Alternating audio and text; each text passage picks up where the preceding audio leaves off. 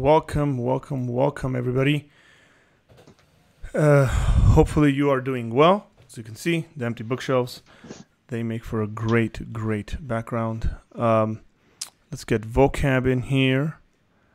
And he was back there picking up some books because he's gonna do a little show and tell for us. So Vocab, thanks for joining and being on today, man. Hope you're doing well.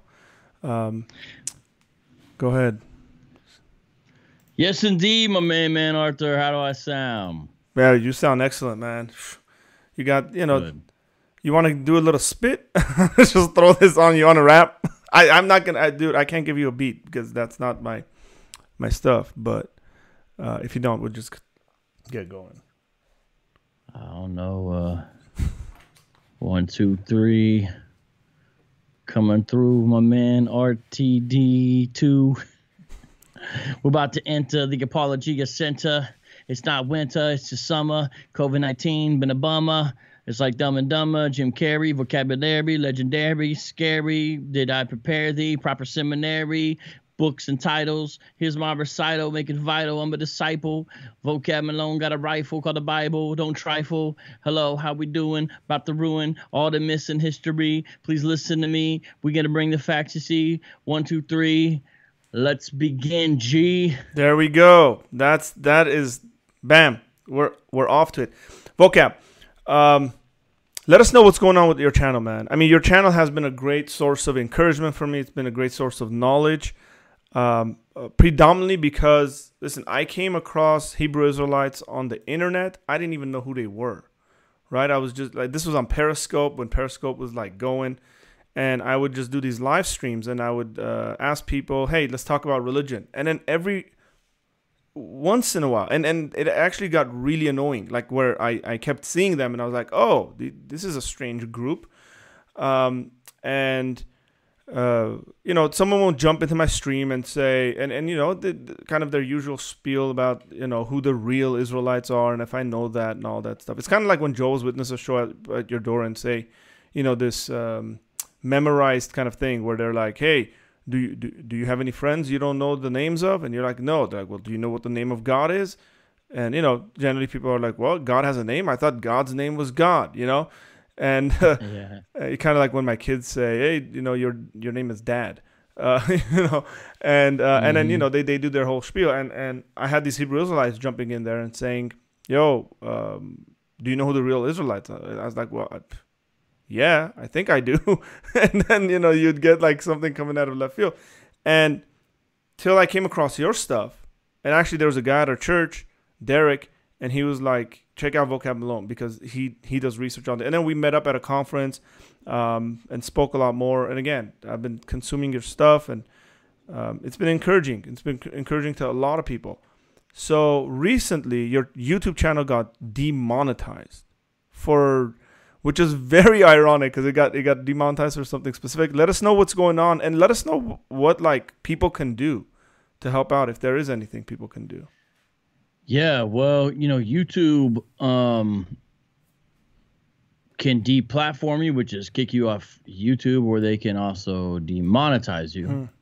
And so we're glad that we were not deplatformed. We're not glad that we were demonetized, but things could be worse, basically, right? And so we're not the first, ministry this has happened to. Dr. Michael Brown, they demonetized his entire channel. Steven Crowder, commentator, conservative, they demonetized and then recently re-monetized him. So that's kind of strange thing. And a lot of times it's inexplicit, meaning they don't tell you why and they don't say what for. That's nice. They'll just say harmful content. That's it. So they told me I had harmful content, and so the idea is, hey, we don't want to have any commercials on any of this. So then you don't get any money for ads. You work hard on a video. It's nice to get ad revenue. It's not going to pay all your bills unless you're major. Yeah. But it helps keep you going because I do things like pay for editors and things like that, and so. It is a major hit because there's a number of things that it does that it affects you. not just the ads, which you get a very small amount, but it adds up, Also, the super chats, like while you're live, people can help support the broadcast by sending a super chat. That's taken away. And something else that I had earned called channel memberships, where people will give a monthly thing via YouTube and they get special YouTube perks on your channel. Like in our case, it was Thundercat emojis and stuff like that. Well, all that's gone. That equals about $1,100 a month in my case. So that's just about the specific average amount. Yeah. That's about the rent, basically. Now, what I say the rent, to put it in terms, what I use it, though, is to pay an editor. So it literally goes right back into it. So I turn it around, and then I'm given every single week, PayPal, Cash App, different editors, boom, boom, boom, boom, boom, to keep things going, keep it hot, keep it moving. So there's content, and it's good, and it's unique and all that. Well, that gets taken away, wiped out, right? And then, I have a job, so it ain't like YouTube's my full time. So obviously, hey, we'll just pick up more hours of work. Of course, that's true. Praise God. However, that defeats part of the whole reason of what you're doing on YouTube. You're there to spend time to make videos, to invest, because it's important now, because people are turning there for answers about life and everything else. And all of a sudden, the activist of some political cause that YouTube is friendly towards, they're being promoted, even though, you watch it or whatever, and you're like, yo, they're sexualizing children in this. They're teaching children how to do perverse things. They're targeting children with really gross content, and YouTube ends up promoting it because the causes align with the preferred activism of the day. And then you are over here saying, hey, the Hebrew Israelites are anti-Semitic, and we need to stand against that. Hey, the Quran, under certain interpretations from certain Muslims that live in our world today, is hateful towards those outside of the religion and those who try to leave the religion, and women.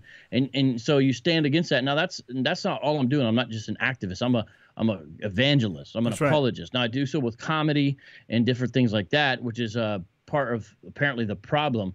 But at the end of the day, it's bigger than that. But trying to put it in terms that sort of YouTube could understand or whatever. It's like, hey, you guys aren't for anti-Semitism, so anti-Semitism should be able to be critiqued, right? So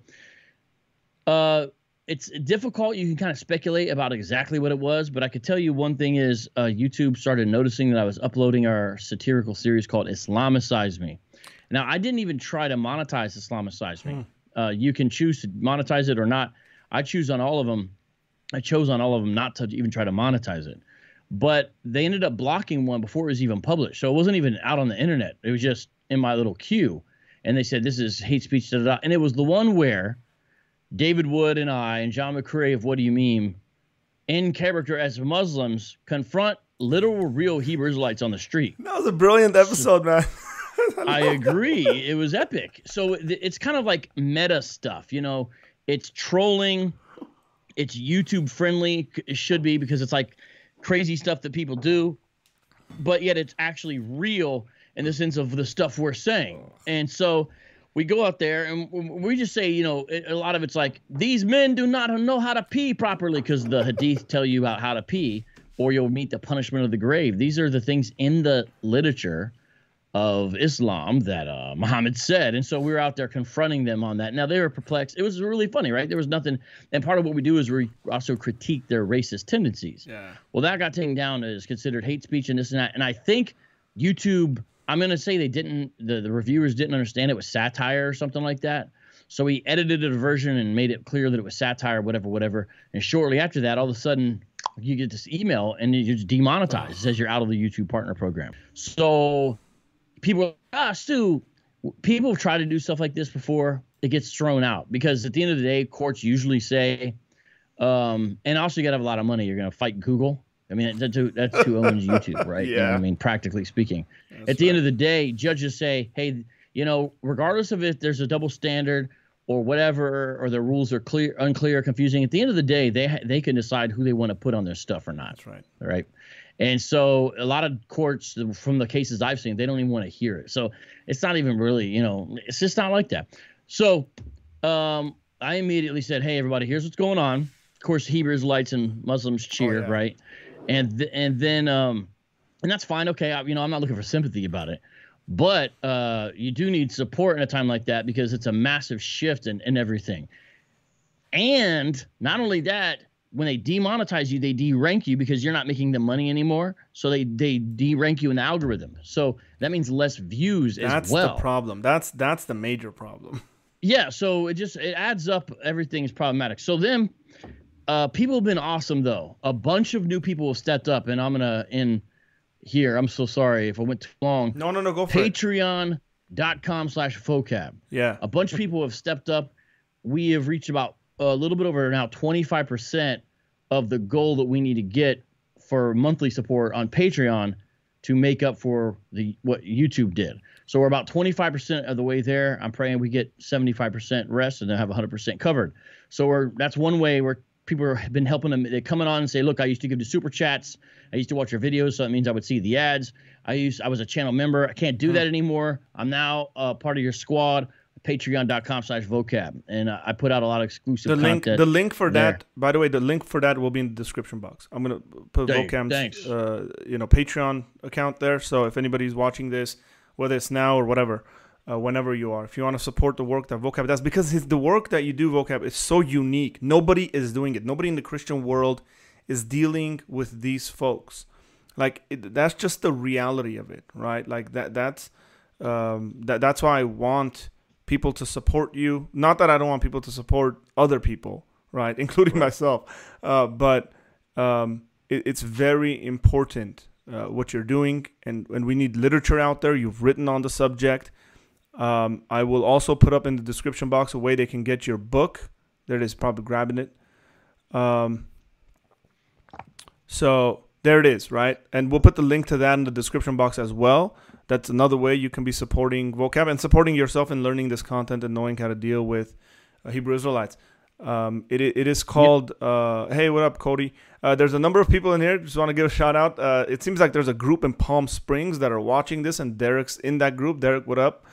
And that group. And thanks for watching, guys. Appreciate it. Make sure you guys write your comments in here for Vocab. We'll throw those out there as we have time. Okay, let's just jump into this, okay?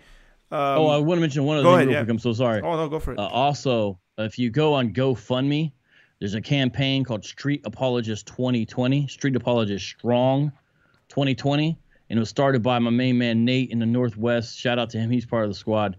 And the idea there is between Patreon and the GoFundMe campaign, because the GoFundMe campaign is designed to keep us strong for the rest of the year. So the what they've yanked away, sure, it'll be available through GoFundMe.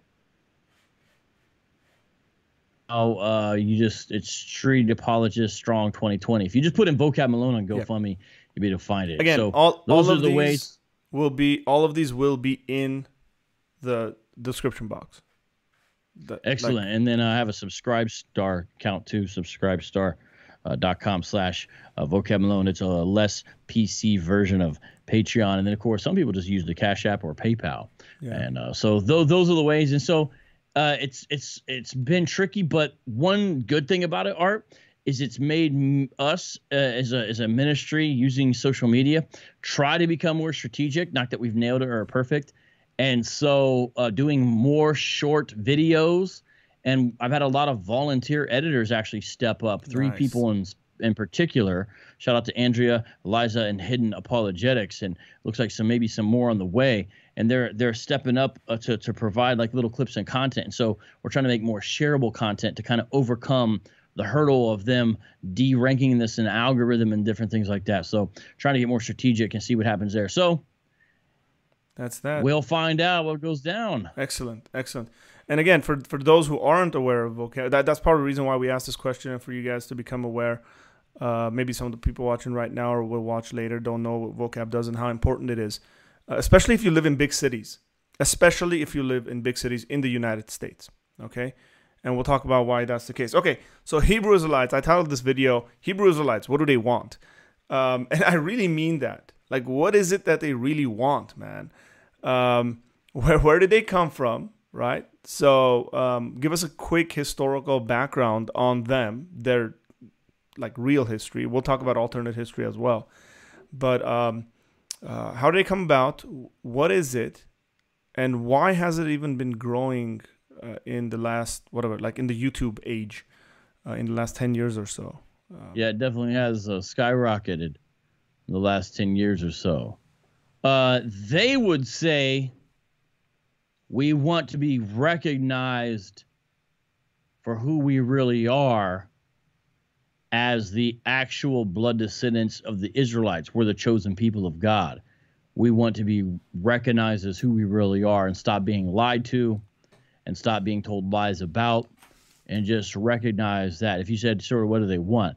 They're not like the Nation of Islam. The Nation of Islam, a offshoot of a really Moorish science temple, more so than even Islam, and certain understandings of Christianity started there in Detroit in 1930. They publish a magazine still to this day called The Final Call, and it'll say, what do the Muslims want? Now, they mean Nation of Islam Muslims, who are not really real Muslims, but nonetheless, they talk about a separate country, a couple parts in the South separated out that so-called white America supports for a while, and then being able to have their own Nation of Islam, right? So most Hebrew Israelites don't want that. So sometimes in the news, Arthur, you'll see them say this separatist group. Well, if they mean separatist in that way, that's not accurate.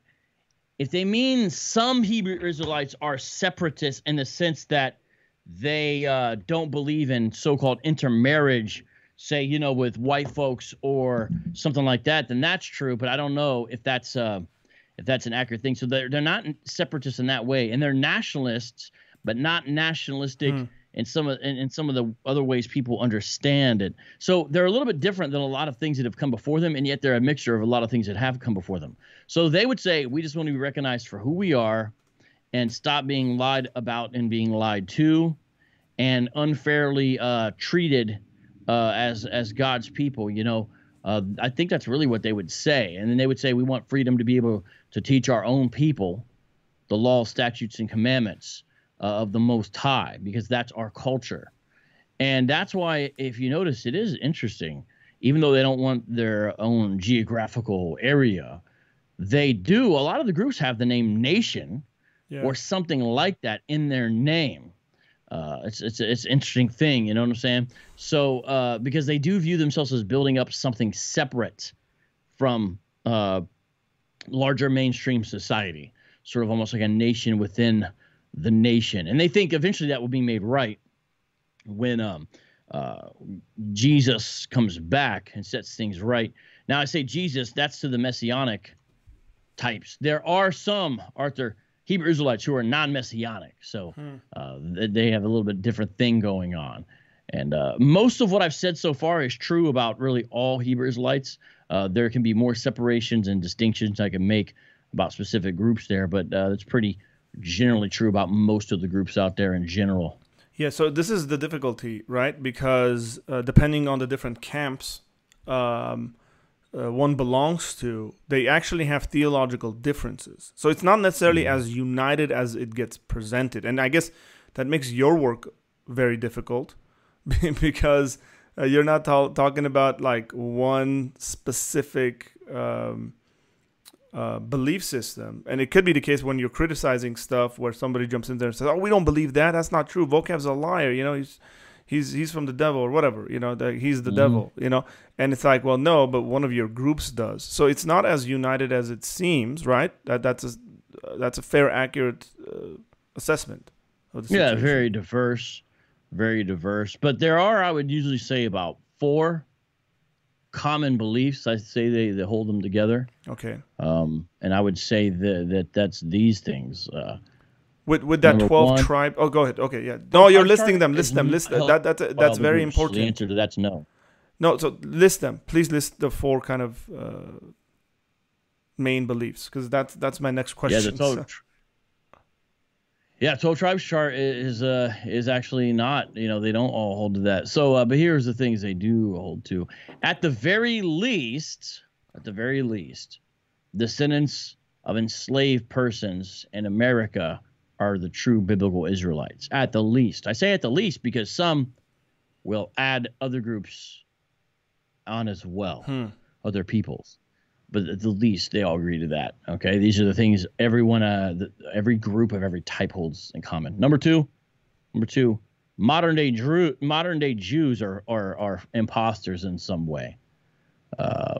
They're ethnic and religious, in essence, frauds.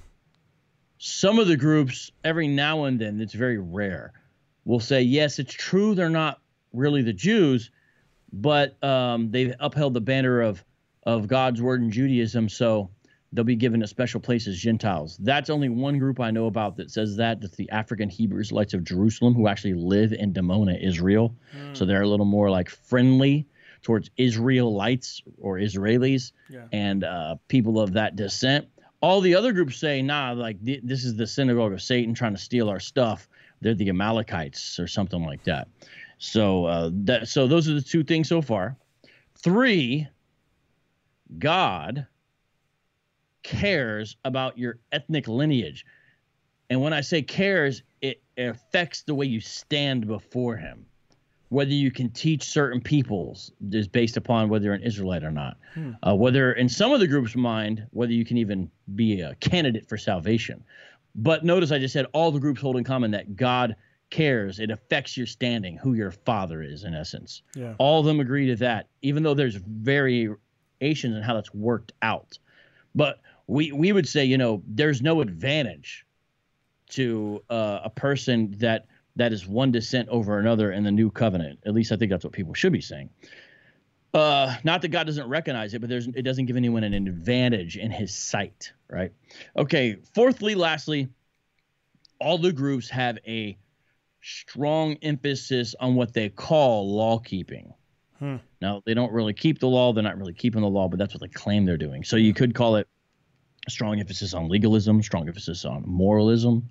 You could say they all have a Judaizing tendency, but in some way there's a focus on Old Testament law, almost as if we're in the Old Covenant. And a lot of them kind of claim that we are in the Old Covenant. And so those are the 4 things, right? Descendants, transatlantic slave trade, modern-day Jews are fakes, God cares about your dad. That's a good... So keep the law. Hey, that's a nice book title, by the way. God cares about your dad. Yeah. So this is it got me thinking about this question. Do they, like a lot of other cults, still believe in modern day revelation?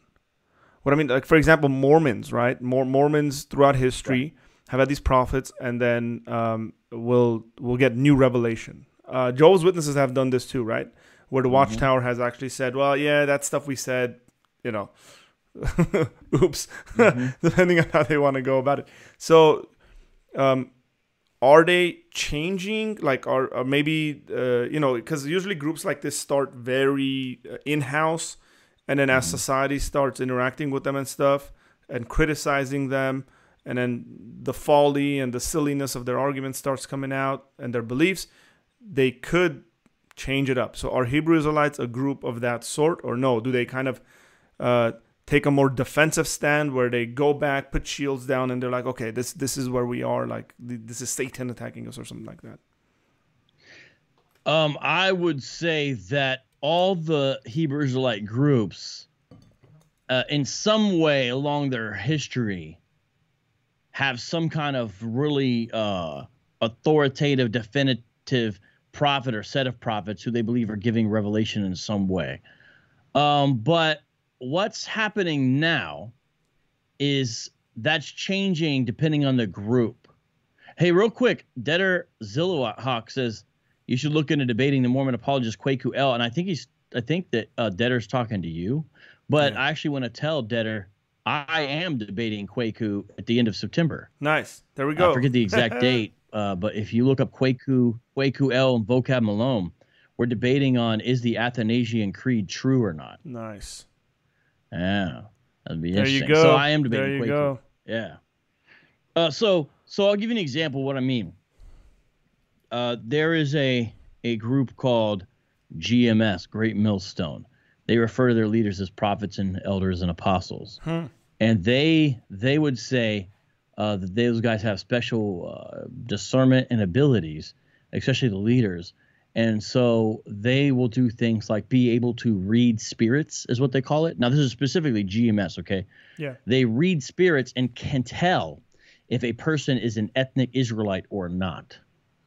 And so they do that because they have a doctrine that a modern day Israelite can look like anybody, although most of them look like they're Native American, Black, or Hispanic. They could actually look white or whatever else, Asian. And the GMS leadership claims the ability to read the spirits of the person to know if they're an Israelite. So that's an example. But then going back to the mid-90s, a lot of the groups that you see on the street now come from a school that was once located in Harlem, New York, 1 West, 125th Street, right? And at that school, they were united, and they had something called the Seven Heads. And the Seven Heads of this school in Harlem, they definitely claimed a strong prophetic ability, especially a guy named Arya. And so Arya, who is still alive, incidentally, made 3 major things I would speak about in relationship to continuing revelation. One is he claimed he received the 12 tribes chart. There was sort of a divine revelation given to him by the Lord mixed with studying. Now, there's evidence that's out there that's contrary to that it was his mentor or teacher who actually developed the initial 12 tribes chart. So there's some conflict in the history between the contemporaries of the man who taught Arya and his followers. There's somewhat of a disconnect. But Arya is credited by most with the 12 tribes chart, and he certainly is the one who popularized it. So the 12 tribes chart is a combination of divine revelation, and they'll say when the Lord gave it to him, but then they'll say he was studying. So it's this mixture. The language, Lashawan Quadash, that's a specialized Hebraic pronunciation that is fabricated. And what they say there is that a man in a gray suit, who's supposed to be, I guess, a black angel or whatever, this man in the gray suit, he came into Arya's kitchen as he was studying Hebrew and started speaking this language to him and gave it to him. So that's another example. And then Arya also received the revelation, Arthur, about Yahushai. That's what this particular section of Hebrewites calls Jesus, okay? Only talking about one group, but they're usually the guys on the street corners all go back to this school I'm talking about right now. The last thing is they claimed Yahushai was coming back in 1999, 2000 at the latest. And of course, that did not happen, and they went to the book of Jonah to try to make the excuse there. And so you have that going on. The teachers of IUIC, that's the purple and gold guys, they claim they're prophets, although it's rare that they sort of make prophetic announcements at IUIC, but they will single-handedly change a doctrine. Nate recently, that's a leader, Nathaniel of IUIC, he recently, when I say recently, past 5 years, made a couple major changes within IUIC's theological perspective that he really just did on the sheer force of his own sort of cult of personality, to be honest, to be frank with you, you know? And so you'll have that kind of thing. So it's not identical to Joseph Smith with most of the groups. Most of them don't have that, but even the Mormons themselves, who will claim continuing revelation today, really, honestly, it's a bunch of old men who write generic, generalized statements about Mormon doctrine these days. Very rarely do they say anything earth-shattering that's like really what Joseph Smith was doing, say, at the King Follett Discourse, when Smith was like, I'm going to pull back the veil and tell you about how God really is. You know, this is what he was claiming he was doing. It's not a trinity. That's a monster of a God. I mean, I don't know. Just Joseph Smith sounded okay. I'm just telling you, you know, this radical pronouncements and plural marriage exists in heaven. And so we got to have plural marriage too. And so give me your wives and, you know, okay. Or Muhammad, you know, you get like this kind of cooling down effect.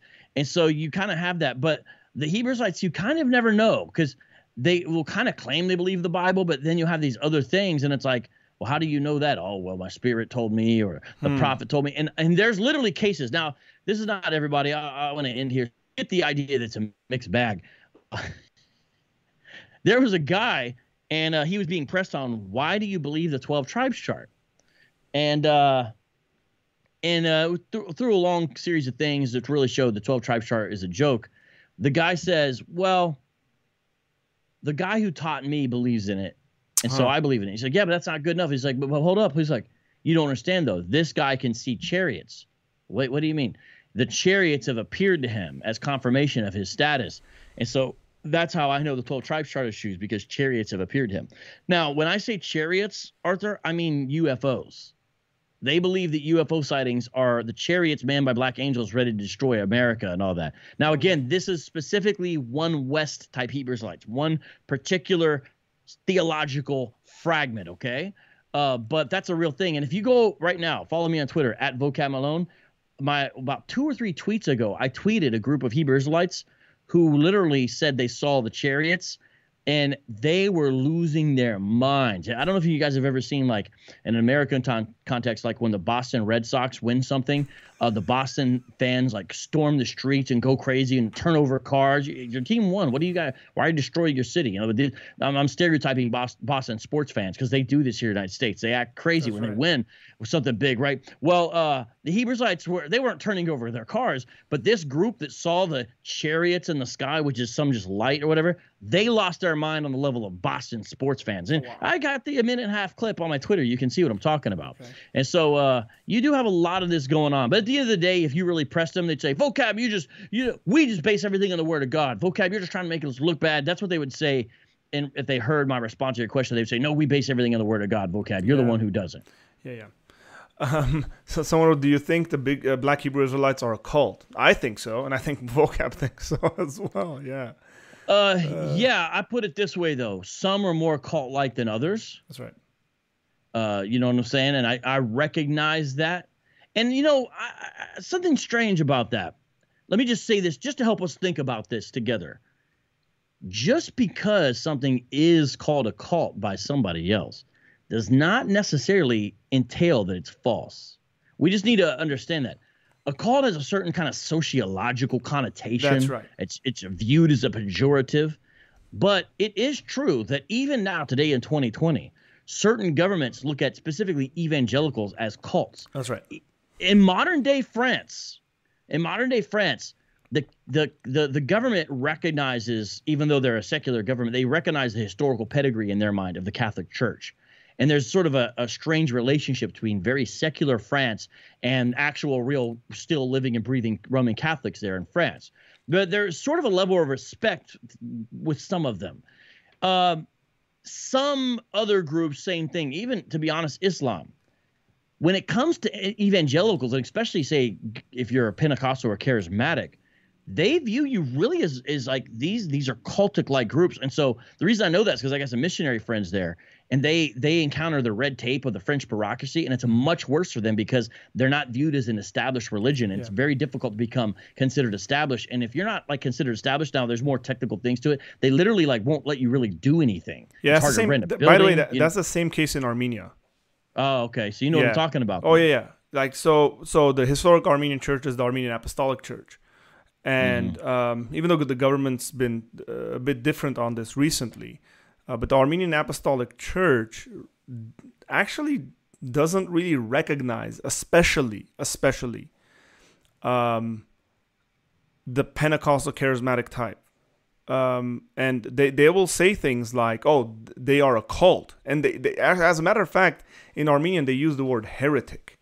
Which is even worse. But then you ask them, okay, so what heresy do they believe? Like, do they deny the Trinity? Do they, here are the fundamental, do they deny the virgin birth? It's like, oh, no, they don't. So what makes them heretical? Well, you might not agree with their practices, but it essentially comes down to, well, they're not a part of the Armenian Apostolic Church. But if that's the definition we're using, then the whole Eastern Orthodox Church is a heretical group. And so are Catholics and then mainline Protestants. So, this is the case in a lot of the world, ladies and gentlemen, where so we have to be very careful on how we use the word cult. And something can be orthodox in belief system, by the way, and be cultish, right? Like you can have a local Orthodox church. Islam, some Orthodox Islam. Yeah. So you can, for example, you could be a Christian church that is orthodox in its beliefs, but functions very much like a cult in the sense of they don't allow their church members to interact with other people. They might not allow their church members to marry people from other churches, other Christian churches. This does happen around the world. So, the way you go about this is developing dialogue And for example, a lot of people and a lot of groups in the Armenian context are trying to develop dialogue with the Apostolic Church and actually, and then there's a lot of friendliness. I mean, I that was a generalizing statement I made, by the way. But for example, in Armenia, if you're not a part of the Apostolic Church, then you can't do certain ministries in public places and in university campuses. That's just the reality of the situation here in Armenia. Yes, so similar, and I bring that up not to discount the question, but just to help us realize merely saying something is a cult or cultic or something like that, we got to understand doesn't necessarily speak to the truth value of it. And of course, early Christians were considered essentially a cult by Rome. That's right. And so a lot of newer, I'm still okay with using the word cult, even though I don't use it a lot because I don't want to short circuit people's thinking on the issue. Yeah. You know what I mean? But like a lot of religious researchers use this generic term now. It's called NRMs. They abbreviate it with all caps, and it stands for New Religious Movements, which is kind of a meaningless term, a new religious movement. But that's the way they do it, and they view it as they're refraining from making a value judgment. But when we talk about cultic practices, like you mentioned, you could be Orthodox in your theology, say a Christian church, but be cultic in the sense of some of the practices. A lot of the Hebrew Israelite groups do those kind of things. So I know a couple where the woman after a while left IUIC. That's the purple and gold guys. They're originally based out of New York. They're growing in West Africa, believe it or not. The woman and the man joined IUIC. I think they've been there 3 or 4 years. And eventually the wife realized it wasn't biblical. So she didn't say she was going to divorce her husband or anything like that. She just said, I cannot attend anymore. And it caused a lot of friction, but she's not attending now the Hebrew Israelite meetings on Saturday. The response from the leadership was to demote the man's rank. So they stand him up in front of the congregation. They say, basically, the short version is, hey, your wife sucks. And so you're getting demoted back down to, because rank is very important to these guys. The more organized group, specifically IUIC, demote him back down. Now, in one way, you kind of feel bad for the guy, right? You're like, oh, man. But actually, we should be, in a way, you're also glad, like, let him see the way they really treat people and maybe want to get the heck out of there and realize it's cultic, that kind of level of control. Because what they're doing, though, they're telling him, get your household in order. And if you can't do it within a year, divorce her. That's what they say in IUIC. Again, I'm reiterating, I am specifically talking about one Hebrew Israelite group, but that is clearly cultic behavior. There's another group called Straightway Truth Ministries. A lot of people see them and say, look, they've got white members. They must be okay. Since when did having white members in your group, when was that the sign of if you're cool or not, right? Who cares if they have white members? Like, so what? Jim Jones had a diverse following, and so did David Koresh. It's not about the color of the folks in the group, really, as far as if you're cool. So Straightway Truth, they do cultic things as well. There's a lot of now the problem is they'll say it's a lie, but they won't tell you what the truth is. So I'm just telling you what ex-members say, and if ex-members are wrong, all we know is multiple ex-members say the same thing. So maybe one day we'll find out. But unless the group tells us what they do, then we can't know except for what ex-members say. So Straightway will say, that's not true. But it's like, well, why do your ex-members say this, but you won't tell us what the real truth is? So how are we supposed to proceed? But ex-members say that they pull your checks. You have to give your checks to the one guy because you live there communally there in Tennessee. And all you give your checks to the one guy. And then he's they're kind of in charge of distributing it back out, for example. And they will tell you basically they have to bless marriages. And there's guys who have marriages been denied. There's even some evidence of people in leadership taking other people's wives. And this is all within a group there. And there's a number of other really strange things that are clearly very cultic or cult-like, right? The way Pastor Dow is even treated, he emasculates people. So there are a lot of cultic tendency within a lot of the groups, and some Hebrew Israelites aren't even recognize this. And so now more and more we're finding what some people call internet-only Israelites or Hebrew individualites. They're just online doing the computer thing because they don't want to join up with any camp. I've seen and that. So when you meet, they'll say, I'm not like those other guys, but they kind of believe the same things. They just don't like the organized part of it. So you're seeing more and more of that as the idea spreads. But God bless those folks. They're still Hebrew Israelites, though. Their ideas, they still embrace Hebrew Israelism, but they don't like the cultic aspect themselves, so they don't want to join the camps. Yeah, yeah. Or they make it like, this is me and my family or something like that. Like I'm the priest of my family. And, yeah. So here's a question from Jasmine. She says, what are these camps? Are they similar to our Christian denominations? The way I've heard them described, they seem like places people live. Am I wrong? Well, depends where you live, Jasmine. If you lived in Tennessee, like where I was just describing, the Straightway Ministry Truth is a literal physical location there. And there's at least 150. We don't know the exact numbers, but that's how many they usually have in most Sunday services or Saturday services. I can't believe I said that. Because they kind of look like a church. Pastor Dow, Straightway Ministry, Truth. They don't look as Hebrew Israelitish, but that's a physical, real location where people come and they move. That's not what most of them are doing. Camp is roughly equivalent to denomination, but it's different for a variety of reasons, but it's roughly different. So they dress differently. They have different traditions and innovations. They have different leadership, and depending on the camp, they're friendly towards other camps or they're not friendly towards other camps. That's a very interesting thing to see, is how they relate to each other as well. So like ISUPK, they're the guys who dress in all black leather, camo, boots, a lot of leather straps. Sorry, I'm going to cut you off. Are those the guys that were recently like marching the streets in the United States, all like armed? That wasn't them. Okay. They actually do dress somewhat similar as them, except that's the NFAC. The NFAC doesn't do the spikes and stuff as much. ISPK refers to the process of getting your wardrobe together as getting studded up, because they wear spike studs. Now, NFAC is the not beep beep censored, not effing around coalition, and they are led by a man who is influenced by Hebrew Israelism. But I did a whole show on this, showing that he himself should not properly be classified as a Hebrew Israelite proper, because he's a syncretist, mixing and matching different beliefs together. However, his Hebrew Israelism influence cannot be discounted. And that's why when they were about to march up the mountain there, Stone Mountain, where the KKK was rebirthed, when they're about to march up to it, he grabs the bullhorn and he gives a little speech, right? And his speech was, let me see, it was a little bit like this. The 12 tribes of... hold on, I got an effect. Watch this. Hold on, watch this. The 12 tribes of Hebrew. I can't. Israel, we know we are the 12 tribes. Whatever. Okay, my effects aren't working as much as I want them to. But anyways, he gives a little spiel that's doused in Hebrew Israelite rhetoric before they march up there. But everyone there is not a Hebrew Israelite. There are Hebrew Israelites there, but a lot of Hebrew Israelites were against that kind of armed militia group. They don't think it's a good idea. So the NFAC is not ISUPK. So ISUPK, though, they say they're the home of the truth. Home of the truth.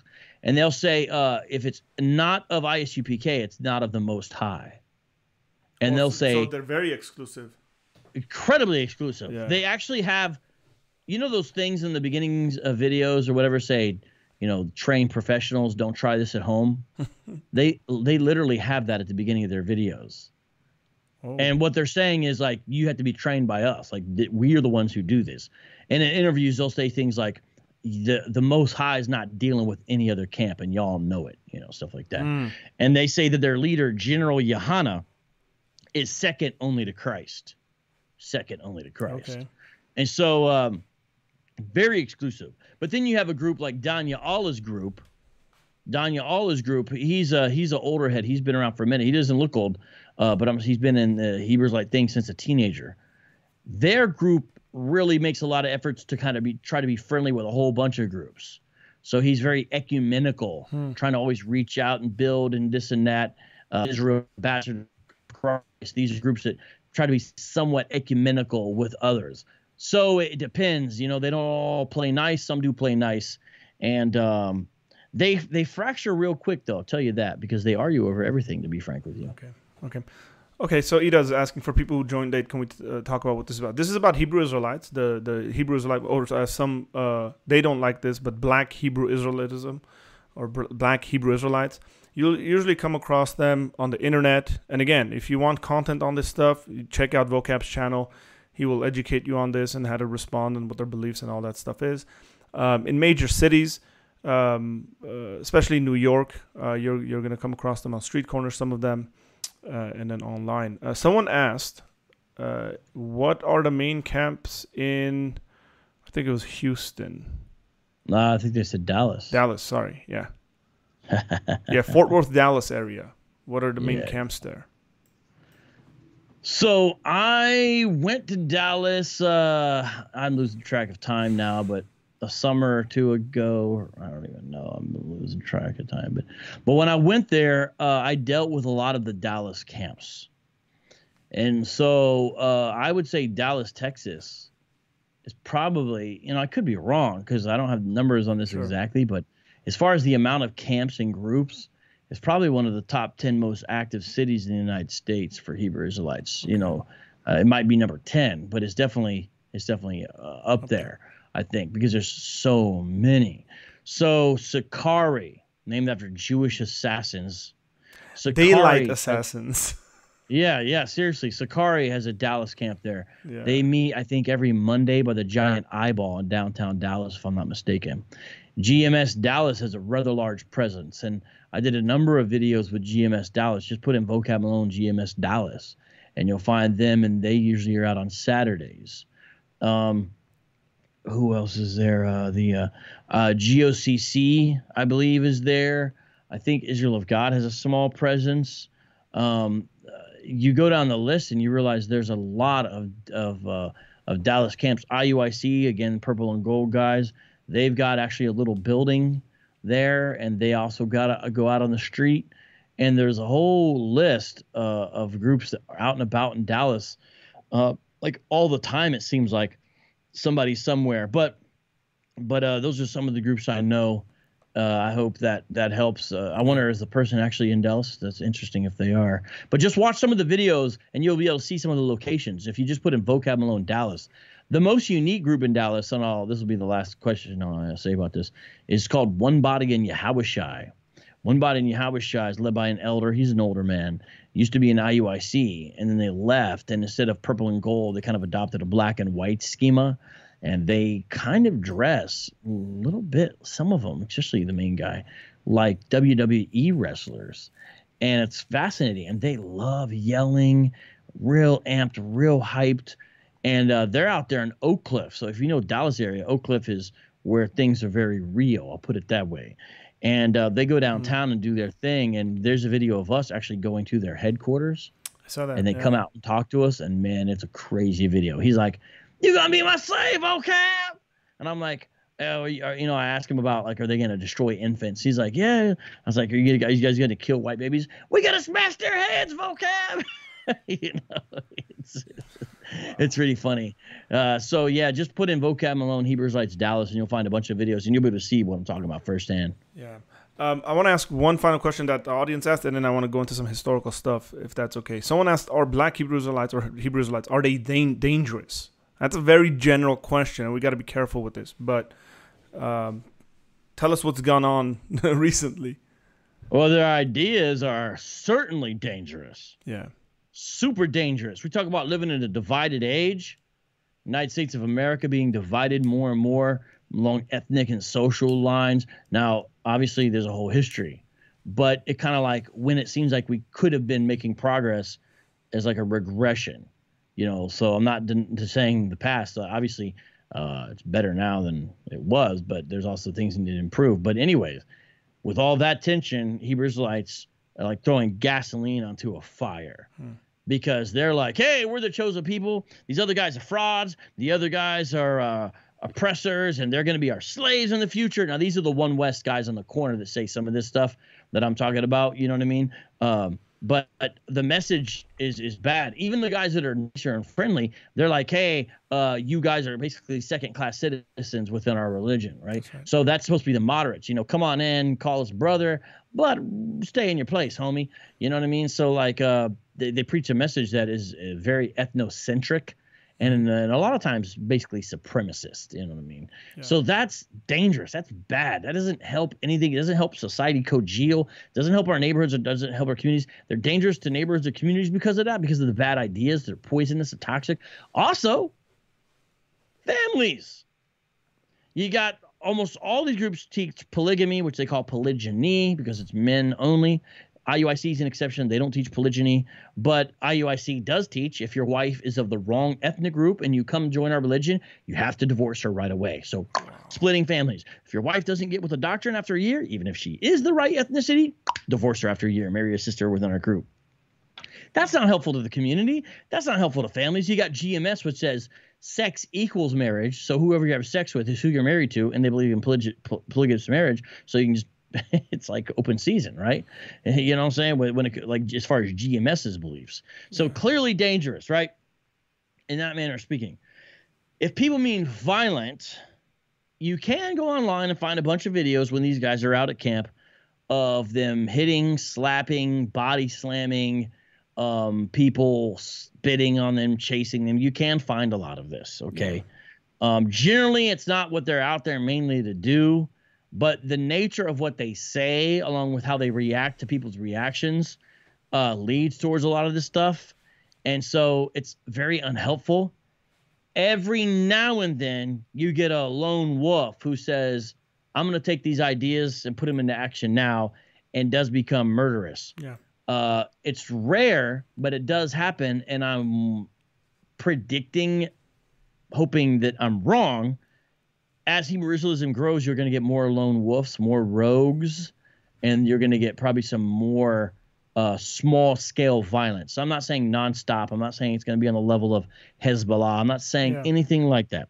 I'm just saying more kind of these one-off incidents by kind of guys or gals who are disconnected but been connected to the ideology but are kind of disconnected from a group.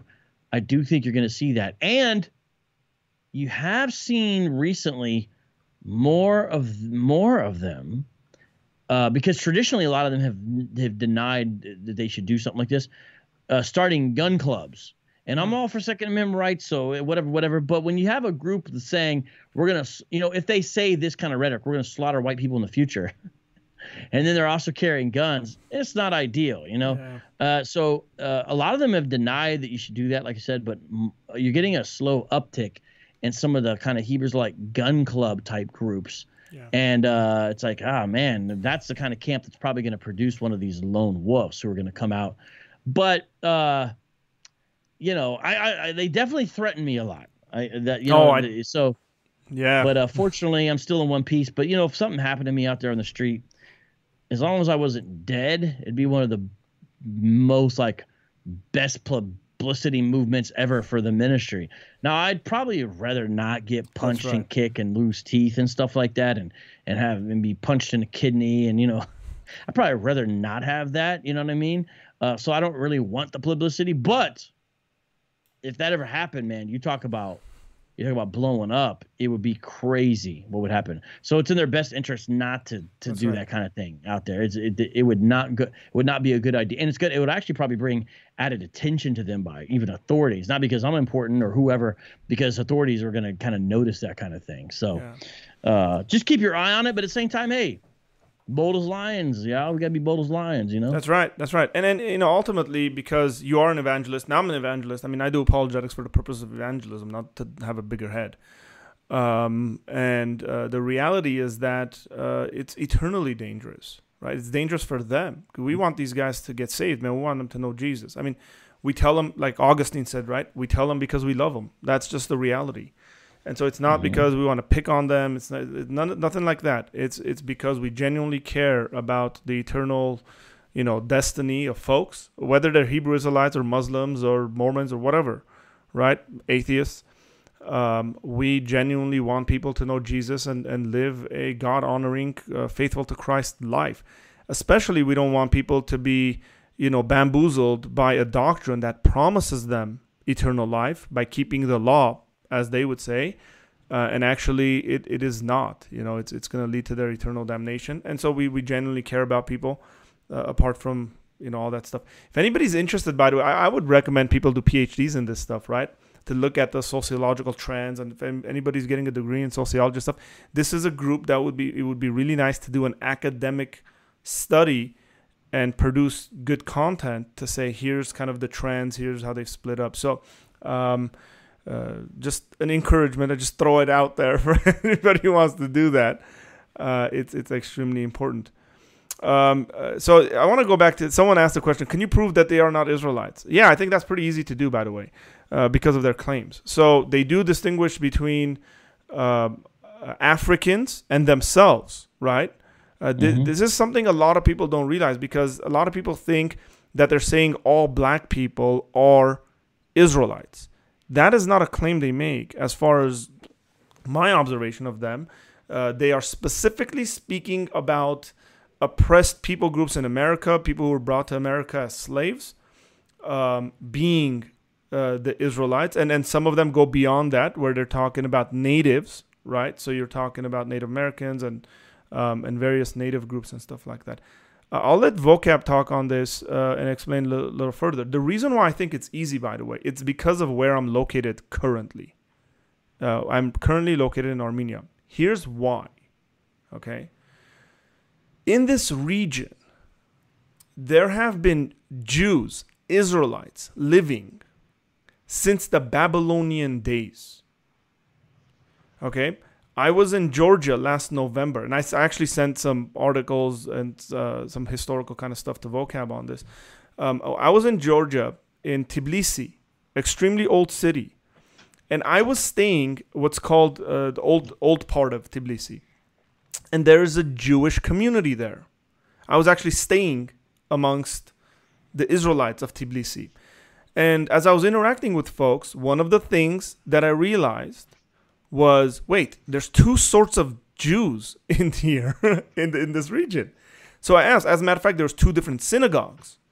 And so I asked why that's the case. And somebody said to me, someone who knows the context very well, said, well, one of the groups are Eastern European Jews, what is commonly referred to as Ashkenazi Jews, who've come to Georgia. The other group has been here since the Babylonian exile. They never went back. They can trace their lineage that far. Okay? And so that's just not the only one, right? What's called Nakhichevan, I'll put a political statement out there, which is historic Armenian lands, but it's been controlled by Persians, the Persian Empire at one point in like the 1600s.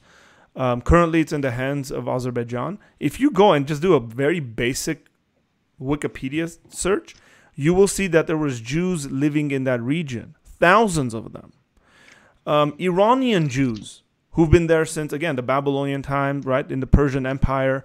There's Iranian Jews. Guess what they don't look like?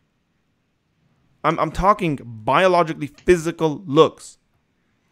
These people have a very unique lineage, right? They haven't, with the exception of the Iranian Jews, they've actually intermarried with Persians.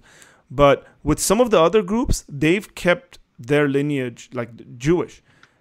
Even if they hadn't, guess what they do not look like? They do not look like what the Hebrew Israelites say the Jewish people, all the Israelites, look like. What I mean by that is they don't look African. That's just the reality of it. You can come here and go interact with them and talk to them and talk about their ancestry. The Hebrew Israelites can go to Georgia, man, go sit down and talk with these people and look at their ancestry. And so why do I mention this? Is because Hebrew Israelites are like a lot of cults, right? Will be developed in a certain context. So it's within the American context. It's, again, maybe this is not like right on, but Mormonism, with kind of this alternate history that Mormons have, right? When you study the world and you look at stuff, it's like, oh, that's not the case. I actually had a Hebrew Israelite who was trying to convince me that I was a Hebrew Israelite because, people were brought into this region, and he was, Googling and finding stuff and saying, people were brought into that region and you're probably one of them and all this stuff. He's trying to throw me into the entire thing. I was like, dude, I know my ancestry. That's just not the case. And even if it was, it doesn't really look like, whatever you're saying is just looks-wise. It's not the case. So I say that because my next question for vocab is, what's up with the alternate history? And then when you compare that to world history, I mean, like, historians sit there. How many historians, without you coming up with some kind of a conspiracy theory that, oh, they're against us or whatever like that, and that's why the white man is trying to erase our history or something like that. Like, you look at historians across the world, they're not going to agree with their alternate view of history. And this comes with other stuff, by the way, and you can correct me on this. Is there also a trend of, like, flat earthers amongst Hebrew Israelites? Because I've noticed that, and I don't know whether that's a group thing or that was an individual or something like that.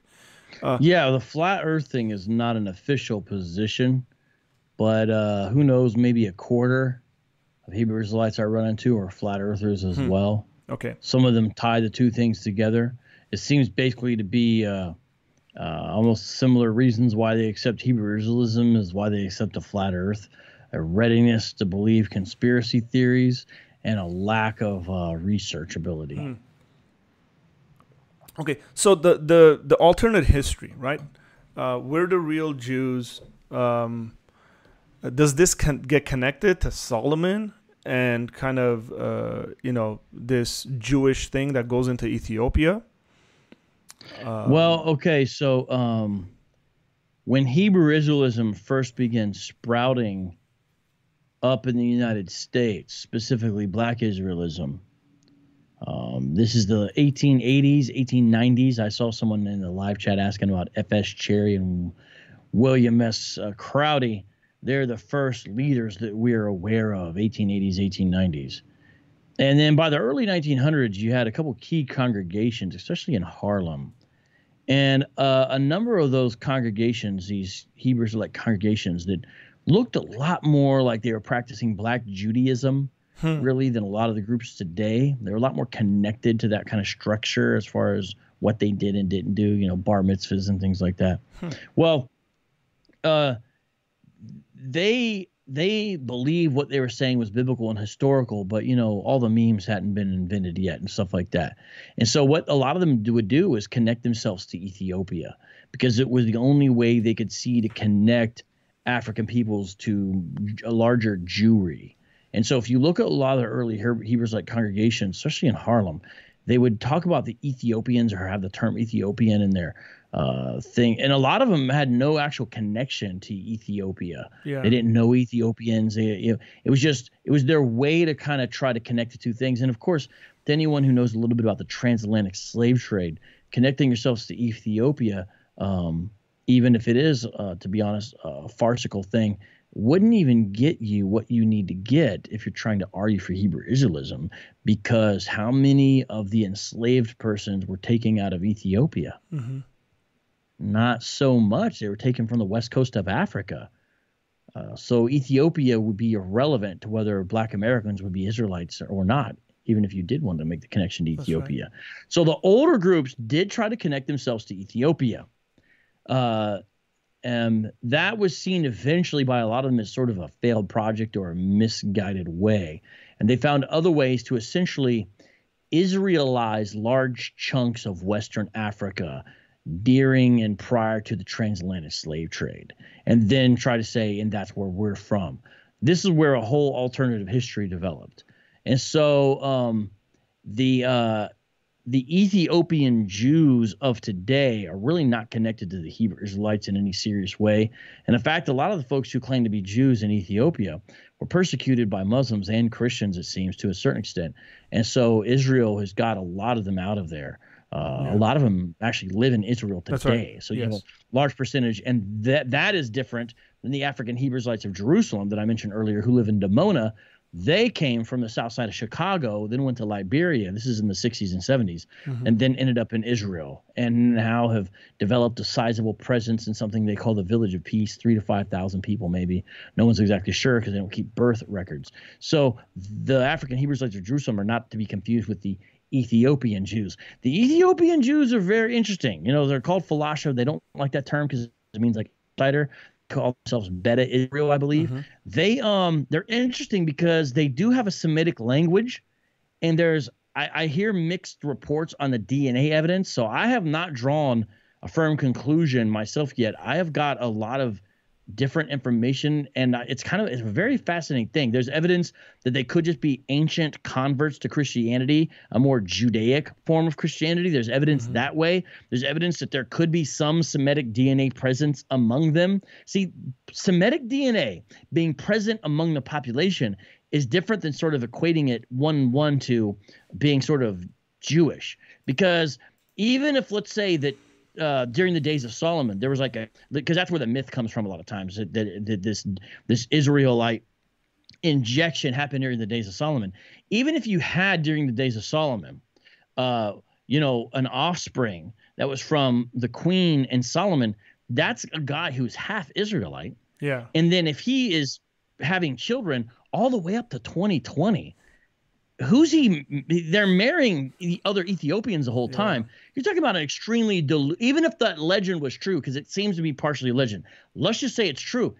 You got to understand that's like a massive diluting that is happening, going on. So people are making these claims, really focusing on bloodline, and we got to kind of like let's be honest about what the bloodline. Like, there's gonna be very minimal presence, right? So that's in relationship to Ethiopian Jews. So most of the Hebrew Israelites nowadays actually view Ethiopians as Hamites who are going to be their slaves in the future. That's the one West variety. That's not all Hebrew Israelites. That's the guys on the street corner.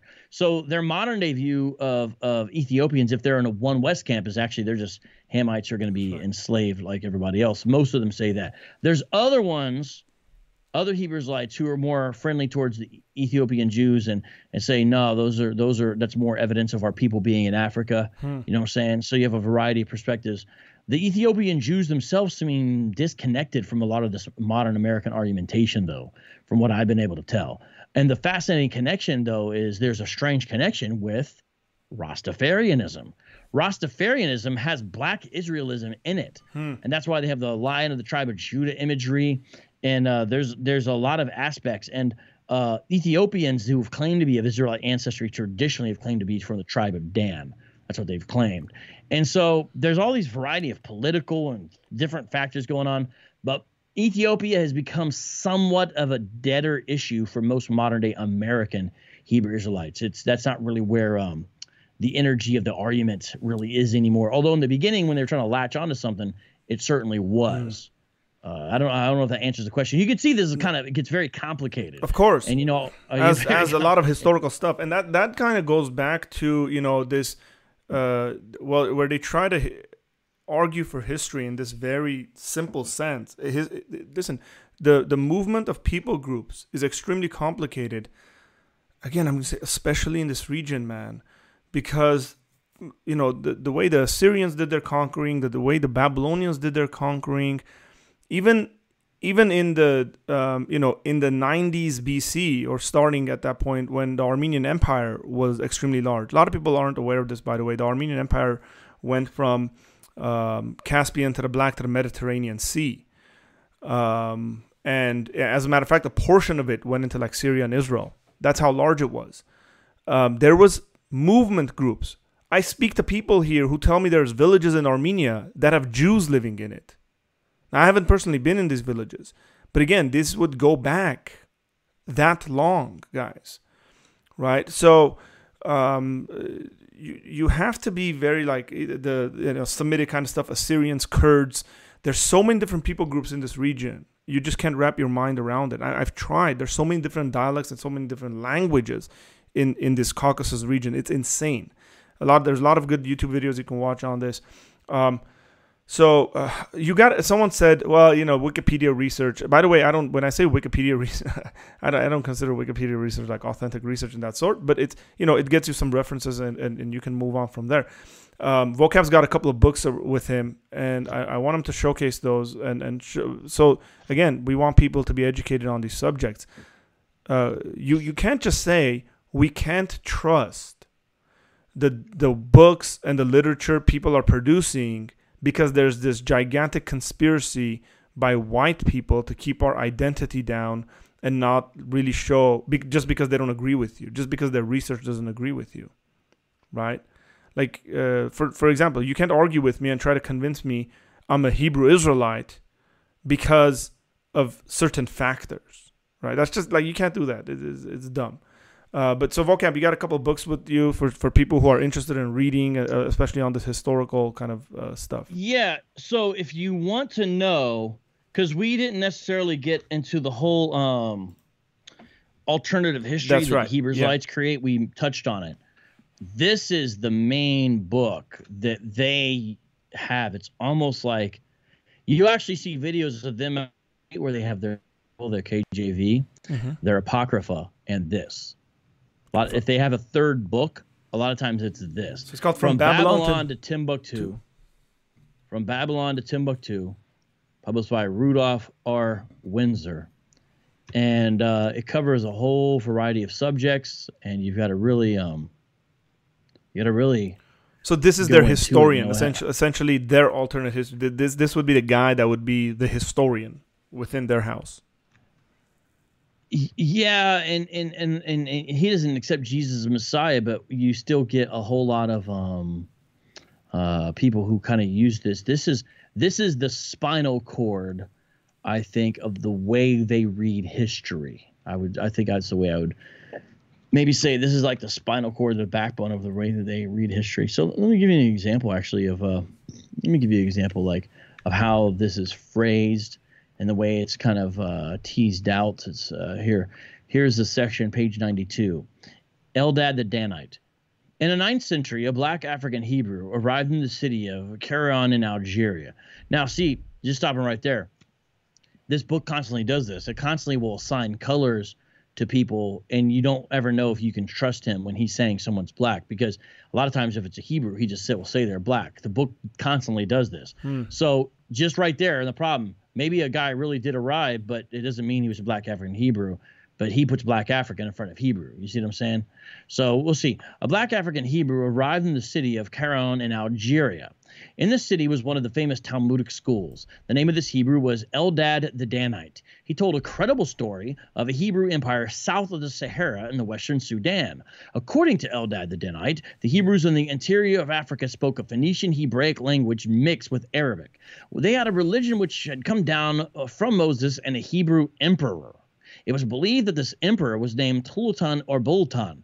Eldad said that the people of this tribe had fled from the kingdom of Israel after Sennacherib, the Assyrian, had subdued it, and that other Israelite tribes such as Naphtali, Gad, and Asher were in the land from which he came. He told the laws of Moses, which they followed, the complete series of scriptures except Esther and Lamentations. He did not speak of the legal works that produced. So you go on, and he talks about this whole thing about this credible story and all this, and the whole book is like that. Like, there's this person, they did this, I'm going to describe their color. But the problem, a major problem is you can't hardly ever find a source for anything.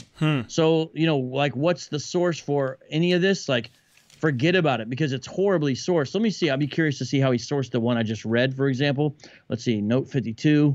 So the whole book is like this leads you on a rabbit trail.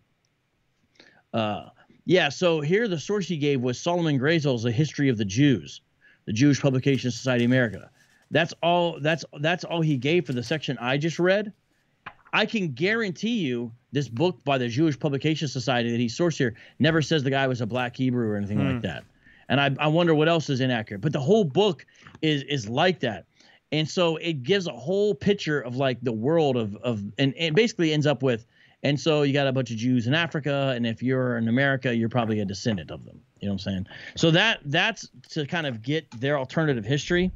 But if you want to see the whole history of the myth of the lost tribes of Israel anyway, this is a secular work, but there's really nothing else like it. It's called The Lost Tribes of Israel, The History of a Myth, Tudor Parfit. Tudor Parfit is a really interesting kind of modern day Indiana Jones almost author who writes a lot up on this.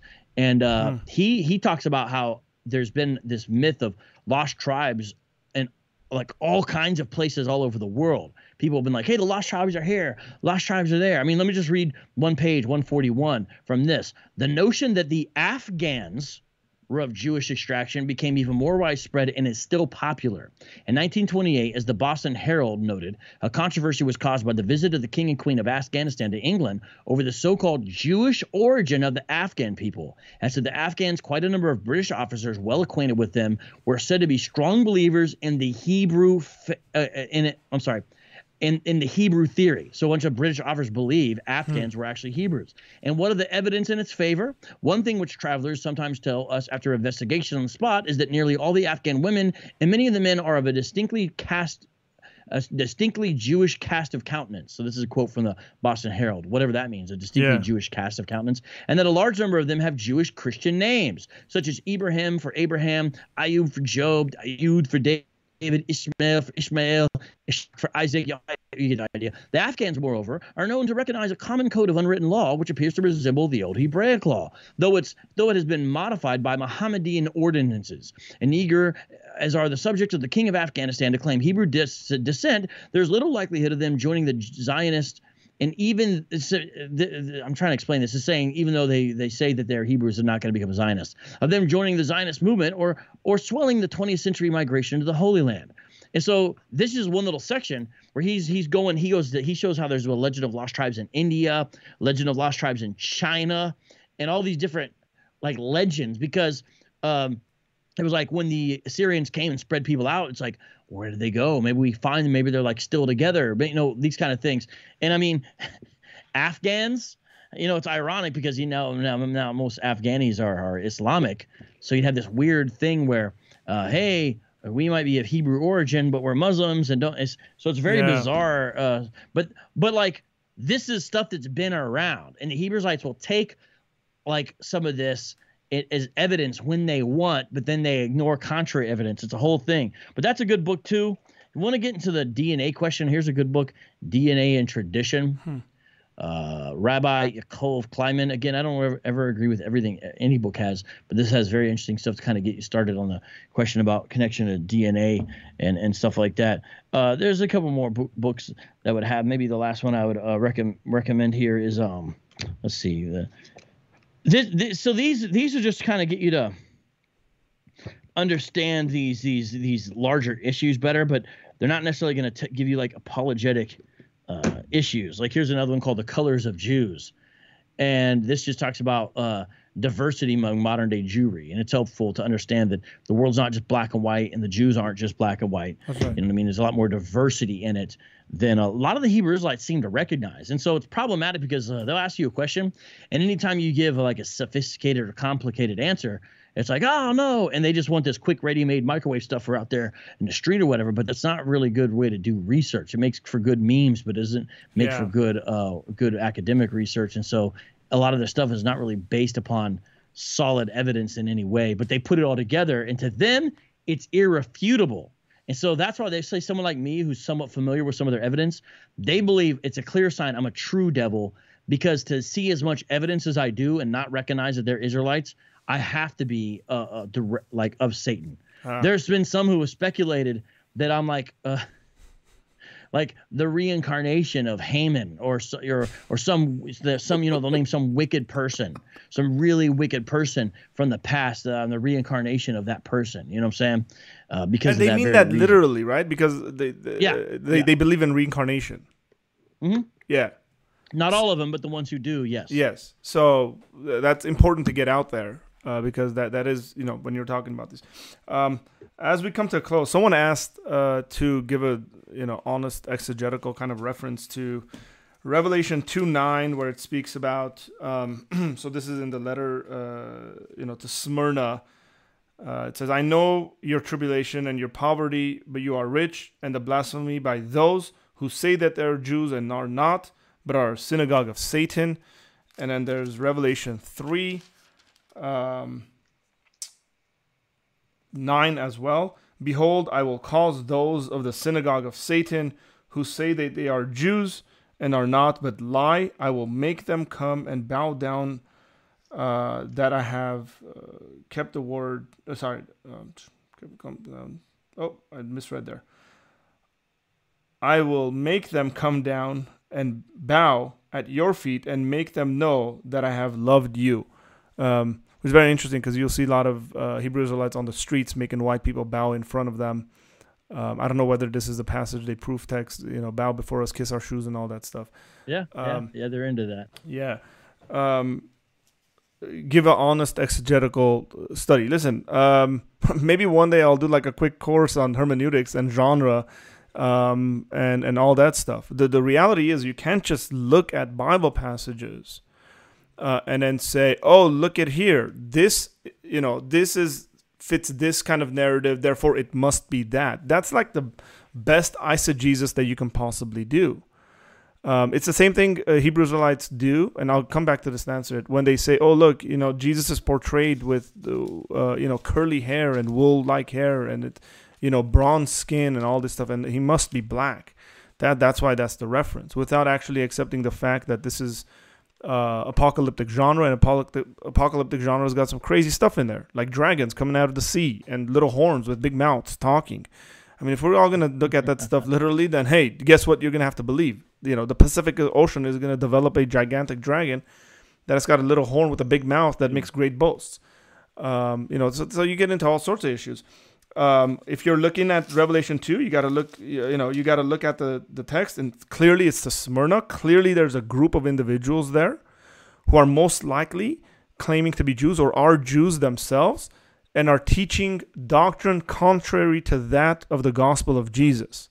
It could be that they're Judaizers, which is ironic because that's exactly what the Hebrew Israelites are trying to do, get people to go back to the law. And the New Testament teaches that we're not under the law, that we're under grace, right? And that we have freedom in Christ. And so this is clearly, read Galatians, right? Go read the book of Galatians. You'll get a good picture of what's going on with Judaizers and telling people they got to get circumcised, they got to become Jews. Read Acts chapter 15. I don't know. There's just so many references in Scripture you can go to and do your exegetical stuff. Quoting verses that might fit your narrative is not good biblical studies for anyone. This is not like, there's a lot of preachers that do this stuff, right? Word faith, preachers who like to teach health and prosperity do this. They go to the Old Testament, they grab a passage about someone becoming rich, and they go, hey, look at that, promises of God, it's in the Bible. And it's like, oh, that's nonsense. You haven't done your due diligence in studying the Bible. So always be concerned about the larger context of the text and what's going on. That's my comment on that, without jumping into another hour of explanation. That's good. That's true. It's exactly right. One thing that's interesting. So in Revelation 2:9, what's being said there is, hey, you guys are getting persecuted because notice, I know your tribulation and your poverty, but you are rich. This Jesus' way to say to this local church there, mm-hmm. Smyrna, hey, I know you're getting persecuted and have been made financially poor because of the situation. And it appears that the persecution was being done in this instance by people who would be ethnically Jewish, right? Because the next line, and the slander of those who say that they are Jews and are not, but are a synagogue of Satan. Do not fear what you're about to suffer. Behold, the devil is about to throw some of you into prison. And so you see there that who's the one that seems to be leading the persecution in this instance for the local church? It seems to be those who are organized religiously and ethnically as Jews. And so that's who they would say they were. But this says they are not. They're a synagogue of Satan. Now how could that be? Jesus is saying that they have no legitimate claim to the name. Mm-hmm. Now, we know that John wrote Revelation. He's the human author. And guess what? John also wrote the Gospel of John. And when you go to John chapter 8, verse 39 through 44, you have the perfect background to understand. Because Jesus says to Jews, ethnic, religious That's Jews, right. Yes, you're of the father of your devil. And the reason is he's saying you have the same characteristics of him. You're not really children of Abraham, because that's what they were bragging about in that context, right. In essence. We're the sons of Abraham. We've always kept the law. He's saying, no, you're really your father. That's your real. So he's saying you're not really a Jew. You're not really a son of Abraham. You're really of your father, the devil. Same idea is present here in John's work in Revelation 2:9 as Jesus says this. And it's interesting. Both times it's Jesus and it's in John's work. And so you look at that and then match it up with, say, Paul's writing of Romans 2:12-29, and you get a complete picture. And so it's saying you're the opposite of really being sons of God, being chosen people, because really you're part of the synagogue of Satan. And notice the similarity there of your father, the devil, That's right. of the synagogue of Satan. It's literally the same idea. And the whole thing shows something contrary to most Hebrew Israelite exegesis, Right. which is this. In the New Testament, God is defining his people in relationship to Jesus, not genealogy. Amen. And that's what's so fascinating about this, because they want to go working hard overtime to try to claim to be of the genealogy of Abraham. But the Bible itself is even saying, you're not defined by your relationship to Abraham, genealogically speaking.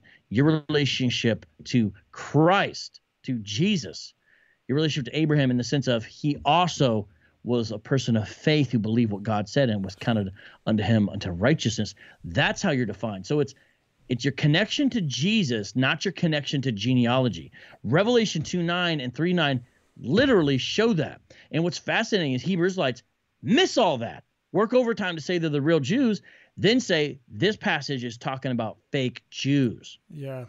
Such Here's a what's so perversion. crazy, though. Yeah, it's such a perversion. The reality is that, even Yeah. Paul's use about the circumcision of the heart, right? Going from the circumcision of the flesh, which would be a genealogical identity, Yeah. which was never a genealogical identity in the first place, by the way. You look at the Old Testament, you get a number of people who convert, right? Like David's family line, you get individuals who are not descendants of Abraham genealogically, because even in the Old Testament context, it's a question about worshiping Yahweh. Even in the Exodus, you get a bunch of Egyptians that go with Israel out of the Exodus. That's clearly mentioned in the scripture. So genealogy is never the issue, as a matter of fact. The reality is that people who worship Yahweh become a part of Israel. And under the new covenant, same thing. The gospel is for the world. And people who worship Jesus are now the descendants of Abraham, because we're no longer looking at the physical circumcision and physical descendancy, but it is a descendancy. You could say it's a spiritual descendancy. It's being a part of Jesus' family, right? Jesus being the head of the church, and that this is why Hebrew Israelites, what they need to do is redefine terms, redefine ideas, redefine what Gentile means, redefine what Israel, because if they don't, the narrative falls apart. The bucket won't carry water. That's why you got to redefine what it means to be, an Edomite, or what it means to be a Gentile, right? Like it's all a redefinition, and this is why the historical kind of conversation is extremely important. Now, we got to end here because I told Vocab an hour, and we're coming up on an hour and a half here. We actually passed this. There's a guy in here who's just been posting scriptures and telling us that we're blocking scripture, that we're lost because high life. Dude, I don't know whether that's like a legitimate description of your life. I hope it's not, and I hope you don't mean high. Like if you mean high, like kind of you're high up. It's a bit different than if you're actually like just smoking to get high. Now that's a serious issue there, man. You got to get that taken care of. We're not blocking scripture, but you can't just jump onto someone's channel and just continually post Bible passages, which Vocab and I would. It's like, oh, Proverbs 17:27. He that knoweth, he that hath knowledge separates his words, and a man of understanding is of excellent spirit. Listen, we agree with that. Amen to that. But that doesn't mean anything. Like, you're not telling us anything. Like, okay, is there a question? Is there a comment? Do you want to come to? Just read the Bible, right? Like, we're not going to be against that, but read the Bible in its proper context, with proper exegesis, proper understanding, proper theology. It's just like we can't have this. I know it's spam, Bjorn. I mean, it's just. So I want to go ahead. Watch. I could go through these real fast. Watch this. The first one I see is Romans 9:4. Who are Israelites to whom pertain to the adoption and the glory and the covenants and the giving of the law and the service of God and the promises. And so Hebrew Israelites would use that to say, well, look, is this anybody else? So the whole context of Romans 9 through 11 is very important to understand. And in there, Paul says, Not all who are children of Abraham are his offspring. Yeah, there you go. He literally says it right there in verse. Let me see, verse 7. Not all are children of Abraham because they are his offspring. That's right. And so you go on and you keep on going, and you find that Paul says things like, not all who are of Abraham, or Abraham, not who are Israel, Israel. So it's funny you're saying this, but what's the whole thing about? The whole book is about justification by faith, and that shows how it's not by bloodline. Again, it's through Jesus, not genealogy. It's by clinging to Christ, not clinging to Israel. And so Romans 9:4 is Paul just saying, look, don't discount the Israelites because their historical pedigree is important. But remember, he's already condemned them along with Gentiles in Romans 1, 2, and 3. So they're already deemed as needing a savior, and it's not going to be through the law.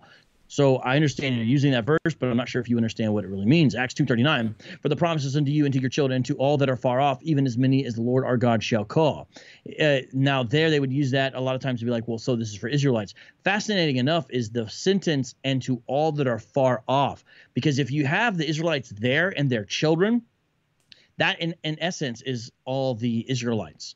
Those who are far off, if you want to take the Israel-only perspective, you're going to have to say it's the Jews who are scattered abroad. But if you study the background to that passage, a lot of times in its Old Testament usage, those who are far off referred to non-Israelite peoples.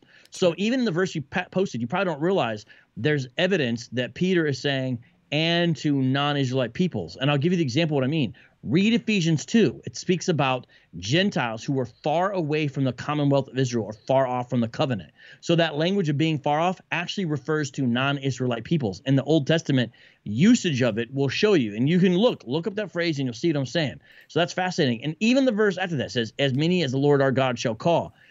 The Bible never says that God only calls Israelites. And in Acts 10, you see that exact thing where Cornelius and a number of other Gentiles are called, and Peter is shocked. Yeah. So read the rest of the book, right? And so you just show how even these verses that he's using, you know what I'm saying, you could go through real quick. Matthew 5:18, for verily I say unto you, till heaven and earth pass away, not one jot until shall be was passed for the law, that all be fulfilled.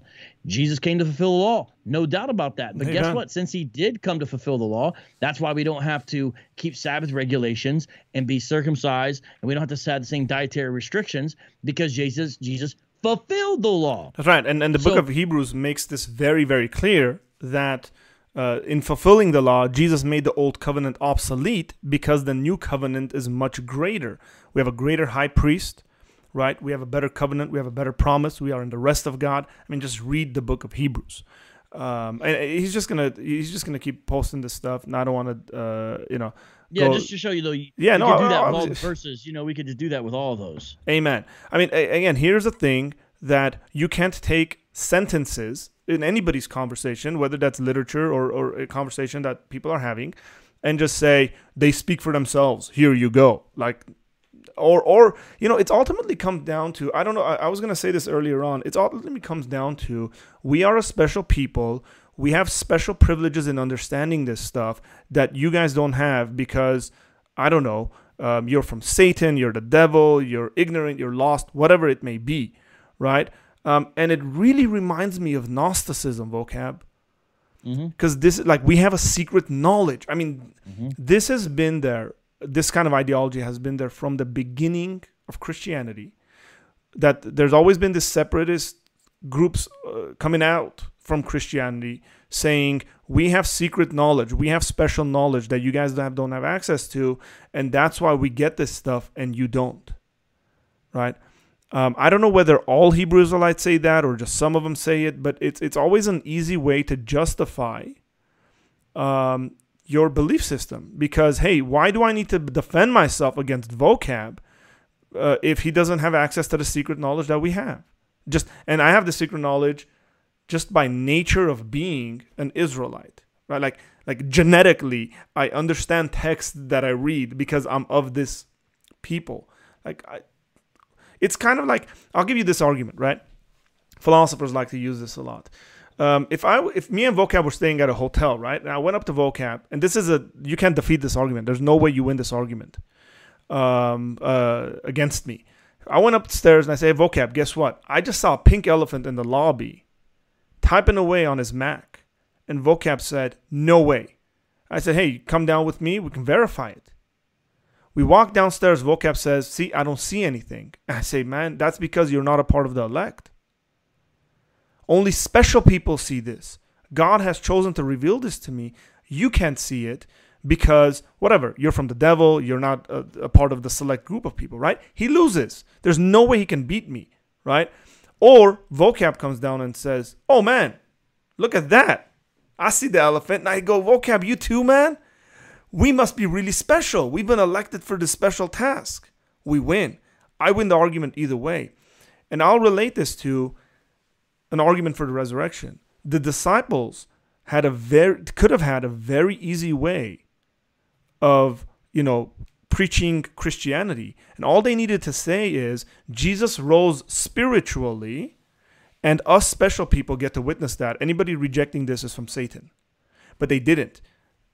The disciples argued for a physical resurrection that could be verified, right? They could have gone to the tomb and looked at it and said, hey, here's a body. And even if they did that, the disciples would have said, so what? You produced the body. We are a special group of people that get to experience this. Be aware of this stuff, guys. You can't just say, I'm special. I can understand this stuff. You can't. And anything you say against it is because you're living in the dark. There's no way you can understand this stuff. It's literature, right? The Bible is the word of God. I strongly believe that. But you also have to realize the Bible is literature.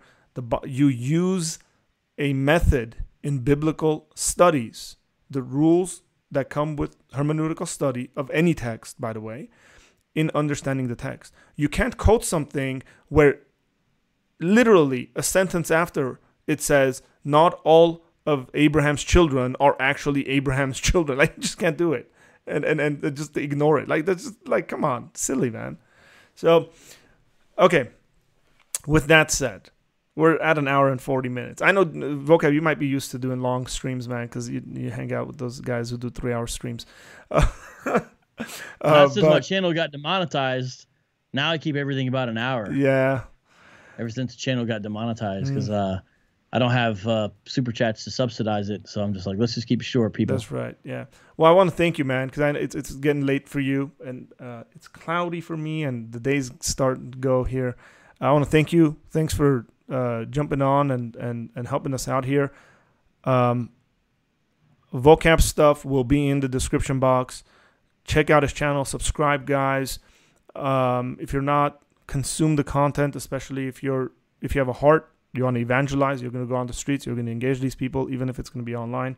Do it well. Be ready to give a defense for the hope that you have. That is the task of apologetics.